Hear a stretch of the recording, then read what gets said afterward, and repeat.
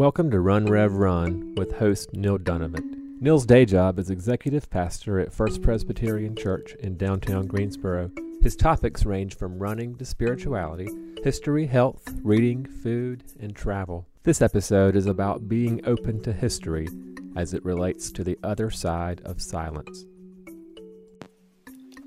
The most recent New Yorker, the one that's dated June 5th and 12th, 2017, has this marvelous long essay by James Wood about one of my favorite writers, W.G. Sebald, a German writer who wrote in German, translated into English, taught in England. His first book was called The Emigrants, The Ring of Saturn, Austerlitz, Vertigo, all fabulous books. And the last paragraph of this article by James Wood I would like to read for this podcast.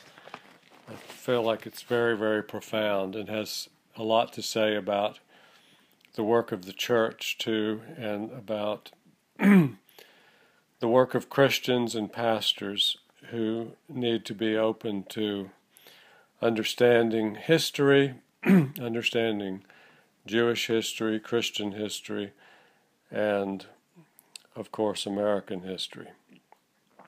It goes like this. Sebald had some beautiful words in Austerlitz about how, just as we have appointments to keep in the future, it may be that we also have appointments to keep in the past, in what has gone before and is for the most part extinguished.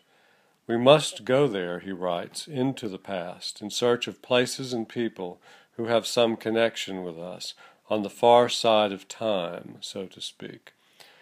And then James Wood writes, that last phrase puts me in mind of a famous passage from Middlemarch, in which George Eliot says that if we were truly open to all the suffering in the world, it would be like hearing the grass grow and the squirrel's heart beat, and we would die of that roar which lies on the other side of silence.